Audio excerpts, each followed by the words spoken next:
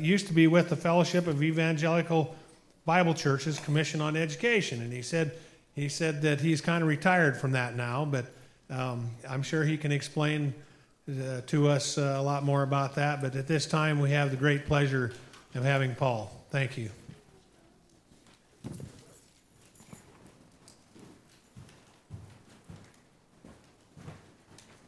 Thank you, Dean. Just a pleasure to be with you this morning. And we had just a beautiful drive up from Omaha. It was 78 when we left, and it got down to about 71 by the time we got here. So that's got to be good news. But it's I've been a pastor for 23 years, and it's mostly been in rural churches and small town churches. So I always enjoy going to a church like this and seeing how the Lord is working in the small towns of our whole nation. I pastored in Ohio and in Upper Sandusky, Ohio, in Millbank, South Dakota, and down near Dodge City, Kansas. And then I was administrator of the Fellowship of Evangelical Bible Churches for about 15 years, then I retired. So now I have a hobby job, and I go to various businesses and truck terminals and things to inspect damaged freight. So I've been up here a couple of times. I've been to, is it Oakland or Oakdale down here? I was down there one time. But yeah, you've met my wife Faith already, or you know who she is, point her out. We have 4 married children, and they've been very prolific. We have 24 grandchildren, and I can't even keep track of the great-grandchildren now, but we're getting close to 6, I think, on great-grandchildren. But that's been fun too, and most of them live around within 40 minutes of our house in Omaha. But we have one younger son who lives out in California, and he's right in the path of the hurricane right now. I talked to him last night. They thought they were going to get the heavy rains there, and the problem out in California is they have so many forest fires too, and then it burns everything off. Then when it rains, all the mud and everything just washes off the hills.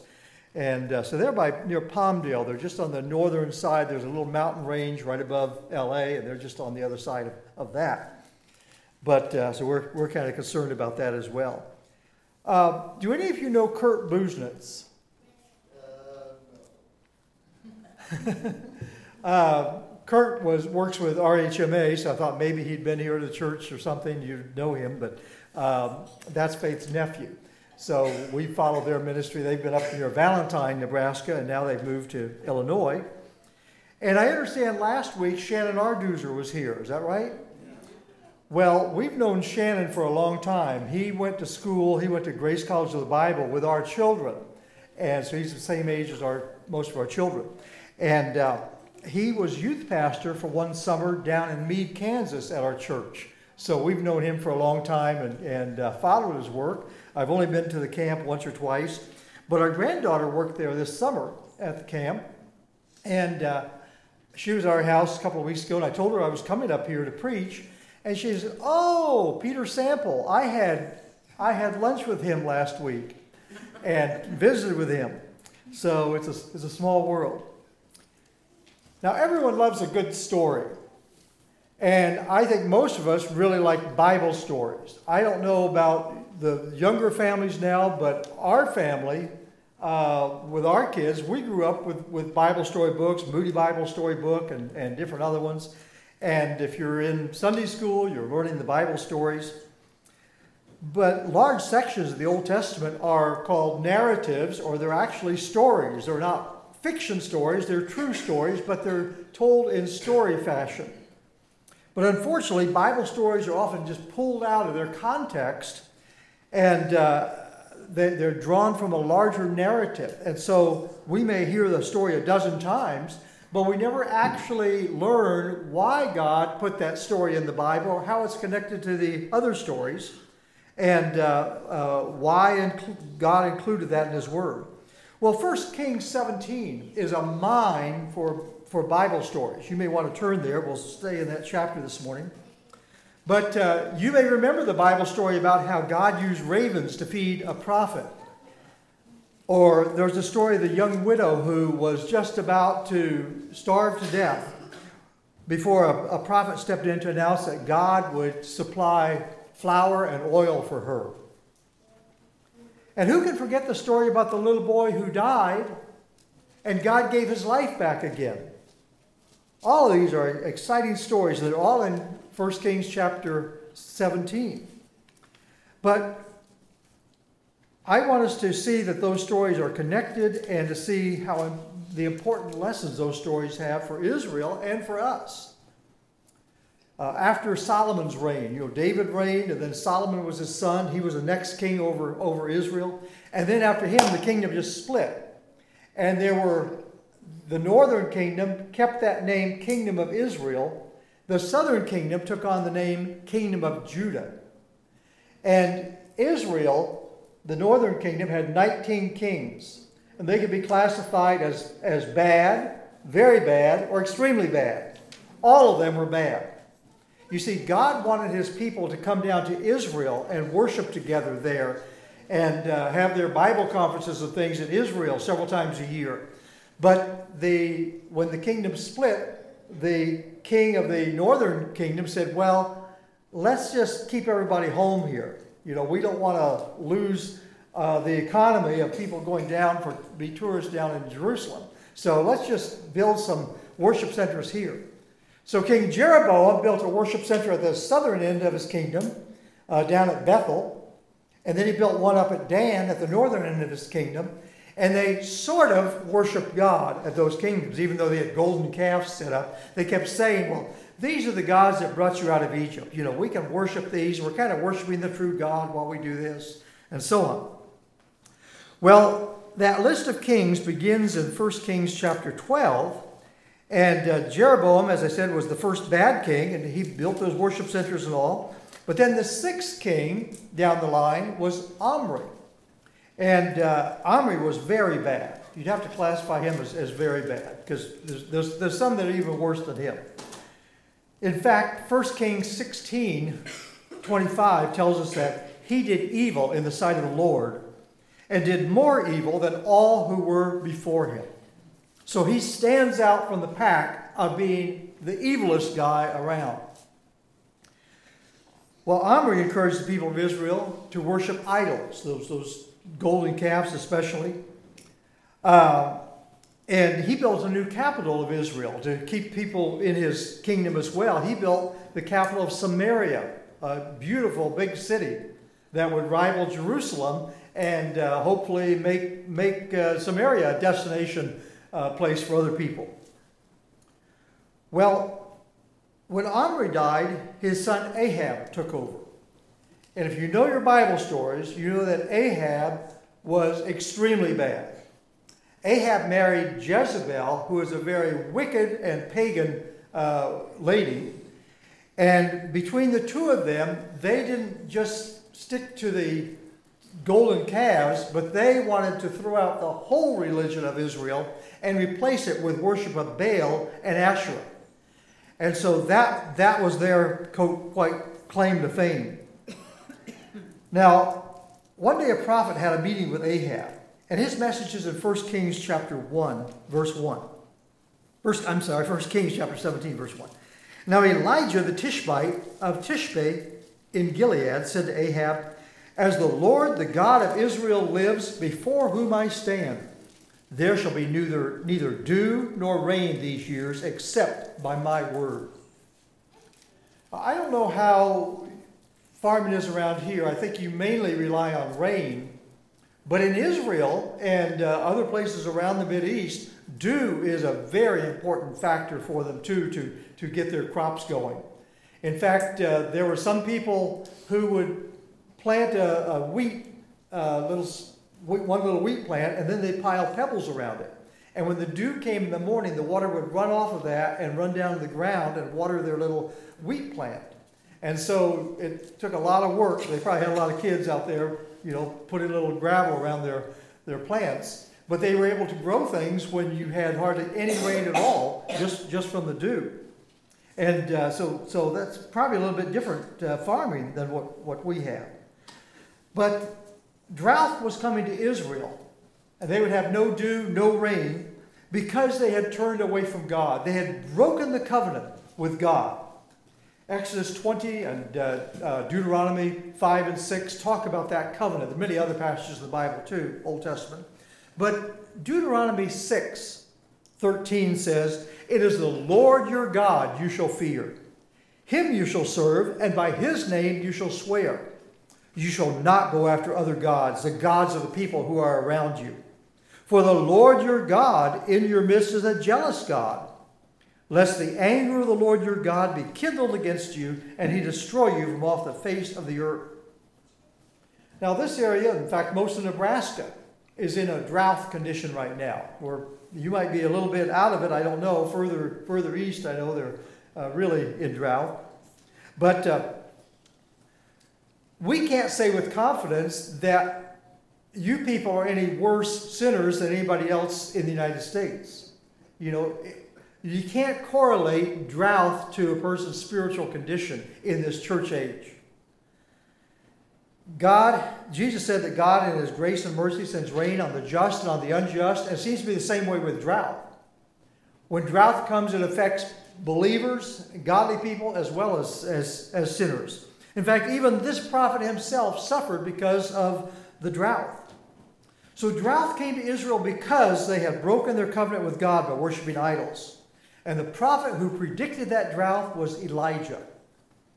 Now he's introduced in chapter 17, verse 1, but it's not like he just gave one message and went on sabbatical then. I thought about this passage, and then all at once I realized, hey, this kind of correlates to what's happening here. You know, Elijah went on sabbatical. So I thought maybe it'd be a good passage to use today. But Elijah didn't just preach one message and then take a sabbatical. He had been ministering for many years before this, and we don't have record of that, a lot of record. But we see in the following chapter, I should say, that there were many prophets. There were hundreds of prophets throughout Israel, and probably Elijah was the one who had trained those prophets, especially when you come into Elisha, a little bit further on in 2 Kings, you read things about the sons of the prophets. And the sons of the prophets were like Bible schools for the prophets.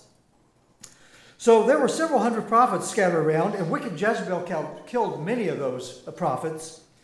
But there was one person who was actually in the government, and he hid 100 prophets. He was a believer. He hid 100 prophets in Israel, and then he managed to feed them from his resources from the government. Well, Elijah has probably been working on a regular circuit for several years, going from town to town and preaching the word of God, even though the government and the nation as a whole of Israel was not following God. Later in 1 Kings 19, God tells Elijah that 7,000 people in Israel had not bowed the knee to Baal or kissed Baal. And that was probably a result of Elijah's previous work in the years before. But Elijah gave his message about the drought to Ahab, and immediately Elijah took a sabbatical. He would not speak to Ahab again for 3 years. He would not have any public ministry for 3 years. God told Elijah to go and hide by the brook Cherith, a small stream in Gilead, near where Elijah had grown up. As that tells us that Elijah came from a farming community. Gilead was a breadbasket of Israel. And so Elijah knew the problems that drought could bring. Look at verses 2 and 3. Chapter 17, verses 2 and 3. "And the word of the Lord came to him, 'Depart from here and turn eastward and hide yourself by the brook Cherith, which is east of the Jordan.'" Now, let me point out the unique structure of this chapter. If you read chapters, 14, 15, 16, and then 18, 19, 20, this chapter stands out. It's very unique. In fact, it's unique in almost all the chapters of the Bible because it has 6 sets of parallel statements. It has a set where God says something, and then the other part of the parallel is where that comes true. And so the first set is verse 2, the word of the Lord came to him. Verse 5, he did according to the word of the Lord. The second set, you shall drink from the brook, God said. And verse 6 says, and he drank from the brook. So we're going to be watching for those 6 sets of parallel statements. And there's a reason for that structure. Elijah has made a fantastic prediction to Ahab. No rain will fall, no dew will form for several years. In fact, it's not going to rain until I say so. Now, God's reputation is behind this. Remember, verse 1 said, as the Lord, the God of Israel lives. And so Elijah was not just making a prediction off the cuff. He was giving God's word, and God's reputation was behind this judgment. So all at once, the theme of this chapter is not just a few good Bible stories, but the theme of this chapter is, can I trust God? Can I trust what God says? Now, each set of parallel statements argues for God's truthfulness. And throughout this chapter, God reveals himself in various ways. First, God reveals himself as the God who provides, verses 4 to 8. So when God sent Elijah on his sabbatical, there was no time to plan or to pack.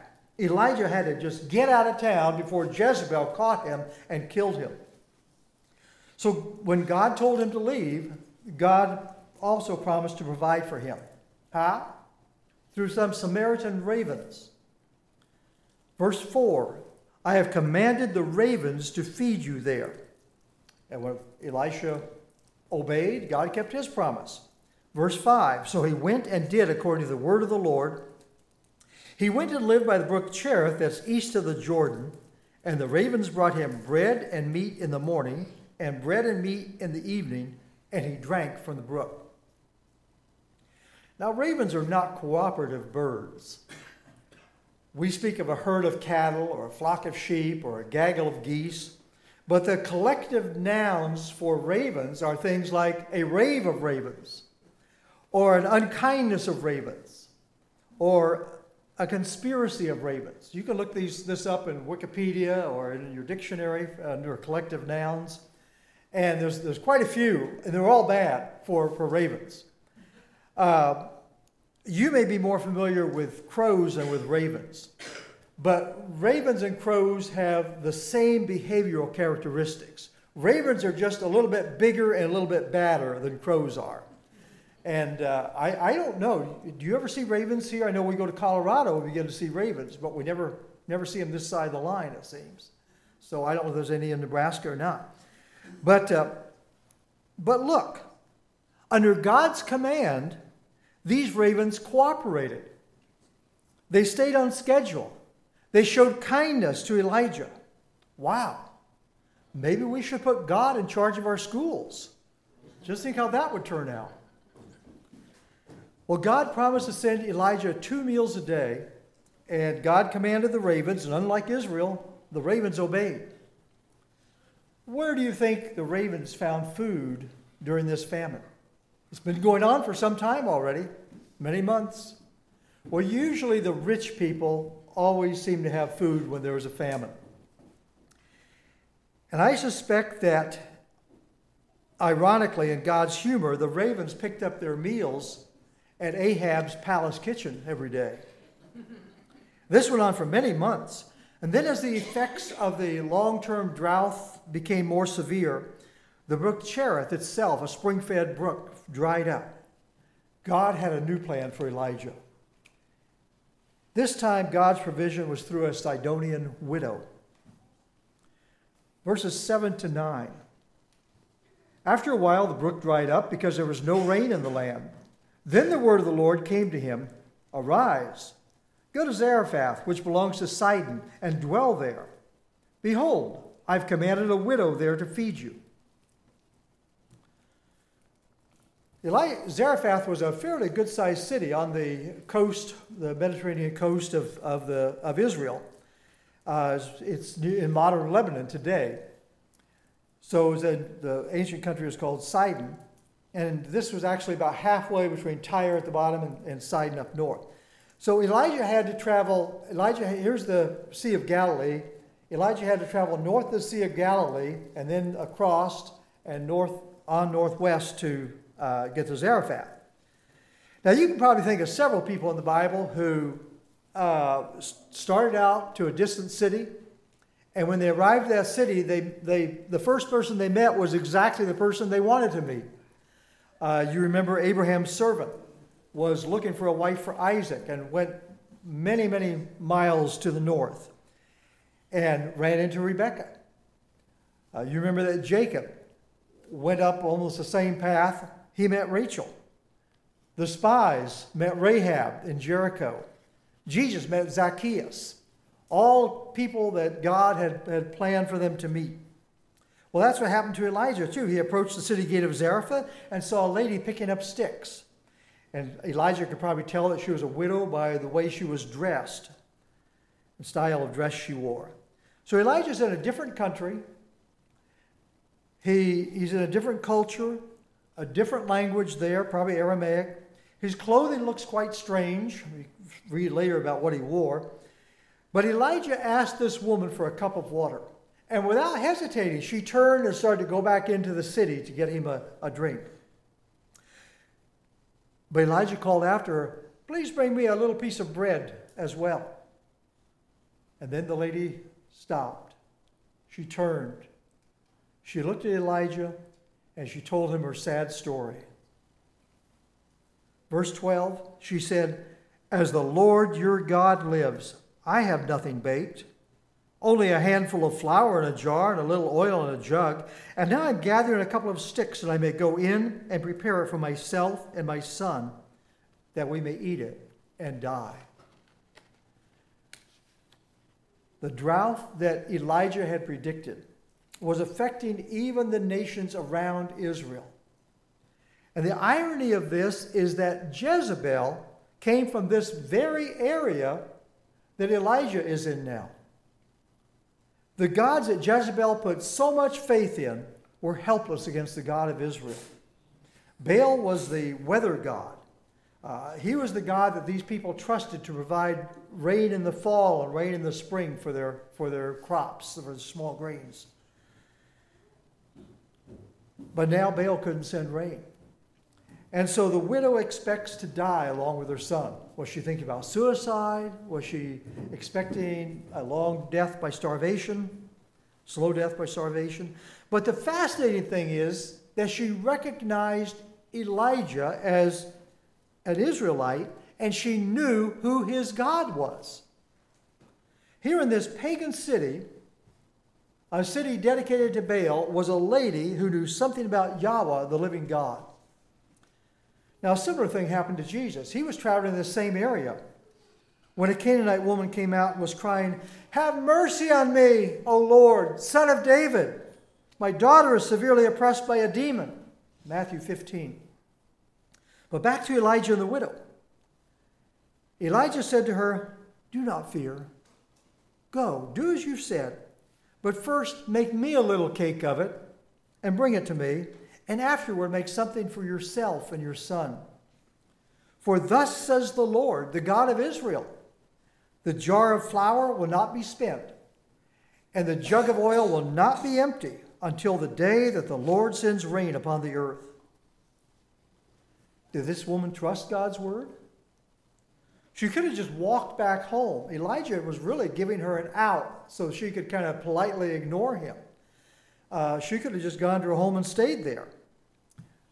But obviously she had some level of trust in God's word and in Elijah. So she brought a snack out to him. Somehow God was working in her heart. Remember, God had told Elijah, "I have commanded a widow to feed you." So verse 15 says she went and did as Elijah said. And she and her household ate for many days.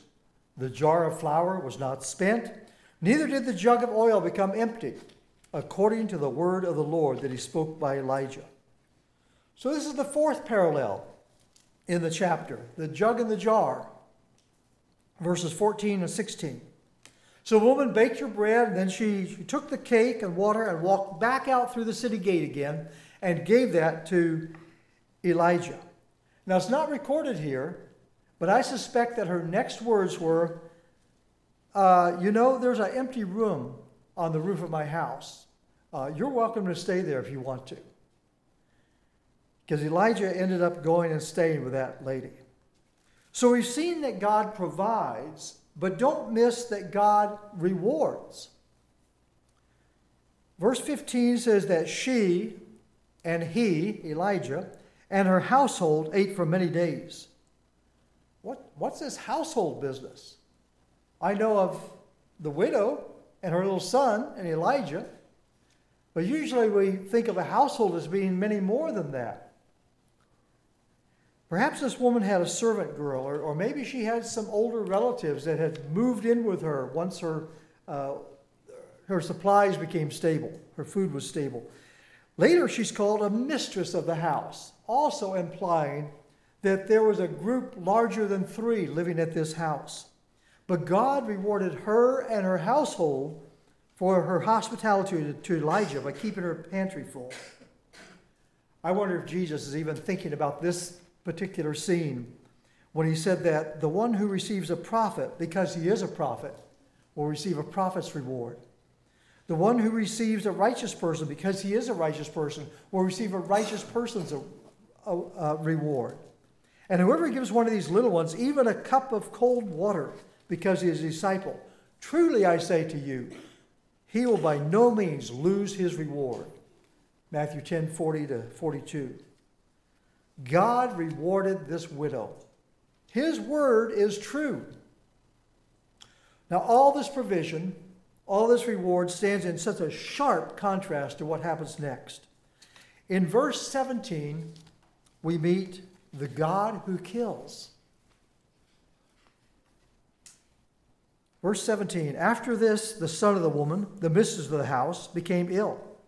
And his illness was so severe that there was no breath left in him.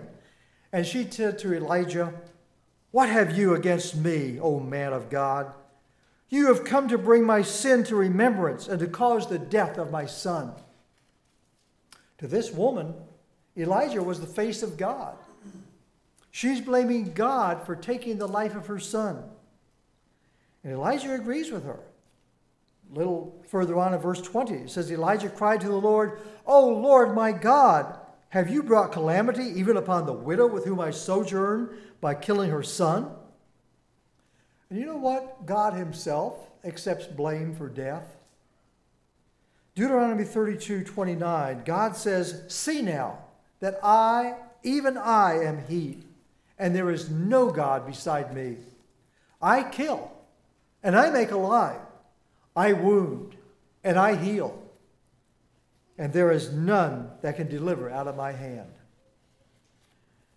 Numbers 16 tells the story of Korah and some of Korah's co-conspirators who conspired against Moses. And do you remember what happened at that time? God opened the earth, and whole families, the fathers, mothers, children, everybody fell into the ground, were killed. God killed them. In the chapters following this, in chapters 18, 19, 20, we can read how God took Ahab's life and Jezebel's life. You know, several situations when I was a pastor, a child or grandchild died and God got the blame. But what else happened is that parents or grandparents became embittered against God in their grief. Also, just as in this case, many parents are weighed down by guilt when a child dies. The widow cried out, "What have you against me, O man of God? You have come to bring my sin to remembrance." Counselors tell us that when parents lose a child, the marriage often dissolves within a year. Issues of guilt, whether real or imagined, destroy their relationship. And the very crisis that should be pulling husband and wife together tear them apart. With God's grace, that doesn't have to happen. A psalm I've used at several funerals for children or young people is Psalm 103. And many of you can probably quote some of that with me even. "Bless the Lord, O my soul, and forget not all his benefits, who forgives all your iniquity, who heals all your diseases." And then verse 10, "He does not deal with us according to our sins, nor repay us according to our iniquities." David, who wrote that psalm, had buried 3 sons. He had enormous guilt. The deaths of his sons were not good situations. He had guilt about it, but he came to accept God's forgiveness and grace. Well, back to Zarephath. Elijah took that little boy from his mother's arms, carried him up to his room on the roof of the building, laid the body on his bed. I'm sure that Elijah had come to love that little boy too in his months that he spent at the widow's house. And first, Elijah scolded God, as I read before. Verse 20, and he cried to the Lord, O Lord my God, have you brought calamity even upon the widow with whom I sojourn by killing her son? But next, Elijah pleaded for the life of this little boy. Verse 21, then he stretched himself upon the child 3 times and cried to the Lord, O Lord my God, let this child's life come into him again. I want to make something clear. There's no magic in this. There's no medicine in this. There's no spell in Elijah's actions. Elijah has never seen someone come back to life again. He has no idea what he should be doing, if anything. He knows of nothing he can do. This is in God's hands. So are you ready for the 5th parallel statement? The set's completed in verse 22 when we meet the God who makes alive. Elijah has prayed, O Lord my God, let this child's life come into him again. God responded, verse 22, and the Lord listened to the voice of Elijah, and the life of the child came into him again, and he revived. Now the 6th parallel is a little bit different because we have an up and a down in it, It's a little bit different than the other parallels. But verse 19 says, he took him from her arms and carried him into the upper chamber. Verse 23 gives just sort of the opposite. Elijah took the child and brought him down from the upper chamber of the house and delivered him to his mother. And Elijah said, see, your son lives. What joy and thankfulness there were in that house. In that household, maybe I should say.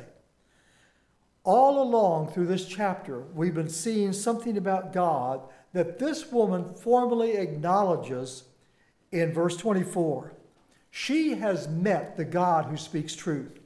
In verse 24, the woman said to Elijah, now I know that you are a man of God, and that the word of the Lord in your mouth is truth. She's seen Elijah's character. She's heard his word. She's felt his compassion. Now she affirms that he is a man of God. Elijah had told her earlier at the beginning, if you remember, thus says the Lord, the God of Israel, the jar of flour shall not be spent, the jug of oil shall not be empty until the day that the Lord sends rain upon the earth. This widow hasn't seen the rain yet, but she knows God's promise is true. The rain is coming. We need to recognize that God's word is true. There are so many other voices calling for us today, saying, I'm true, and I'm true, and I have the right way, and I have the right way, and this book is the right answer to your problems, and this book is the right answer. We need to focus on God's word again and realize that God's word is truth. Everything God promises will happen. And God has given us many promises in his word. Peter calls these precious promises in 2 Peter chapter 1. Let me just mention a couple of them this morning. We have an advocate with the Father. That's a wonderful promise. 1 John 2:1. My little children, I'm writing these things to you so that you may not sin.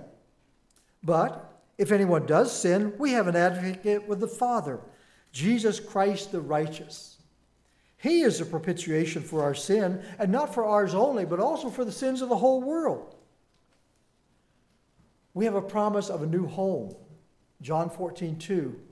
In my Father's house are many mansions. We have the promise of a new body. I understand you've been studying 1 Corinthians 15 and studying resurrection. We have an inheritance laid away for us already in heaven that's imperishable, undefiled, unfading. That's 1 Peter chapter 1. We look forward to a new heaven and new earth where righteousness dwells. 2 Peter 3:13. So we can trust God's word. And it's not just the promises we can trust, but we can also trust God's details about creation from his word. We can trust God's commands. We can trust God's instructions, like the book of Proverbs, for instance, or the book of Ephesians and Colossians, where they tell us how to live. We can trust the history we find in Scripture, like 1 Kings. We can trust the information we find in Scripture. We can be informed about Satan's schemes, Paul says. Well, let's go back to promises. Which of God's promises speaks to you this morning?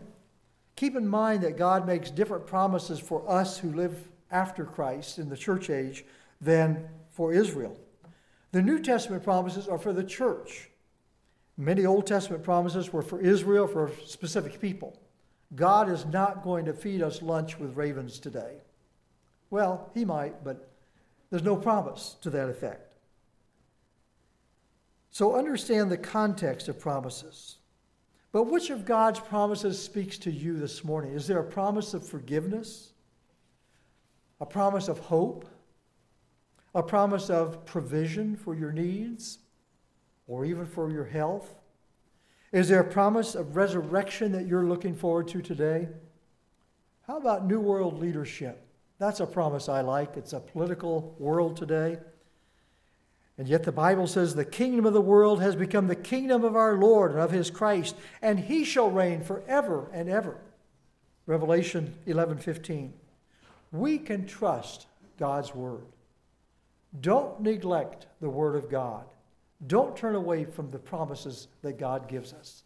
Let's bow in prayer. Our Heavenly Father, we thank you so much for this chapter and for just the demonstration that you can be trusted. Even in that world that Ahab and Jezebel were trying to turn people away from trusting you, there was this one widow who did trust you and who did understand that you are the God of truth. We pray that we can join her, that we can also affirm that you are the God of truth, and we want to follow you with our lives. We just pray for Pastor Sample and his family, and just give him some renewal and refreshment even as he studies and works with this, and bring him back to an effective ministry here this fall too. We just pray for the congregation here and for the leadership as they're without a pastor, and we pray that you'll just help them to pitch in and help out in many ways that maybe they haven't done before, and just give them success in that, and just give them joy in their work and ministry here. We just pray for the programs to be starting up soon too with the youth and children here at the church. Pray that they can be effective too, and just transmitting your truth and in helping to give these young people a solid foundation of knowing that your word is true and they can rely on what you say. Just be with each one of us throughout this week. We have many challenges ahead with the heat in the next few days. We have possibly challenges with health, with our jobs, with other things. And we just pray that you would work through us and that what we do would be for your glory. So just watch over each person that's here today and help them to sense your compassion and love. In Jesus' name, amen.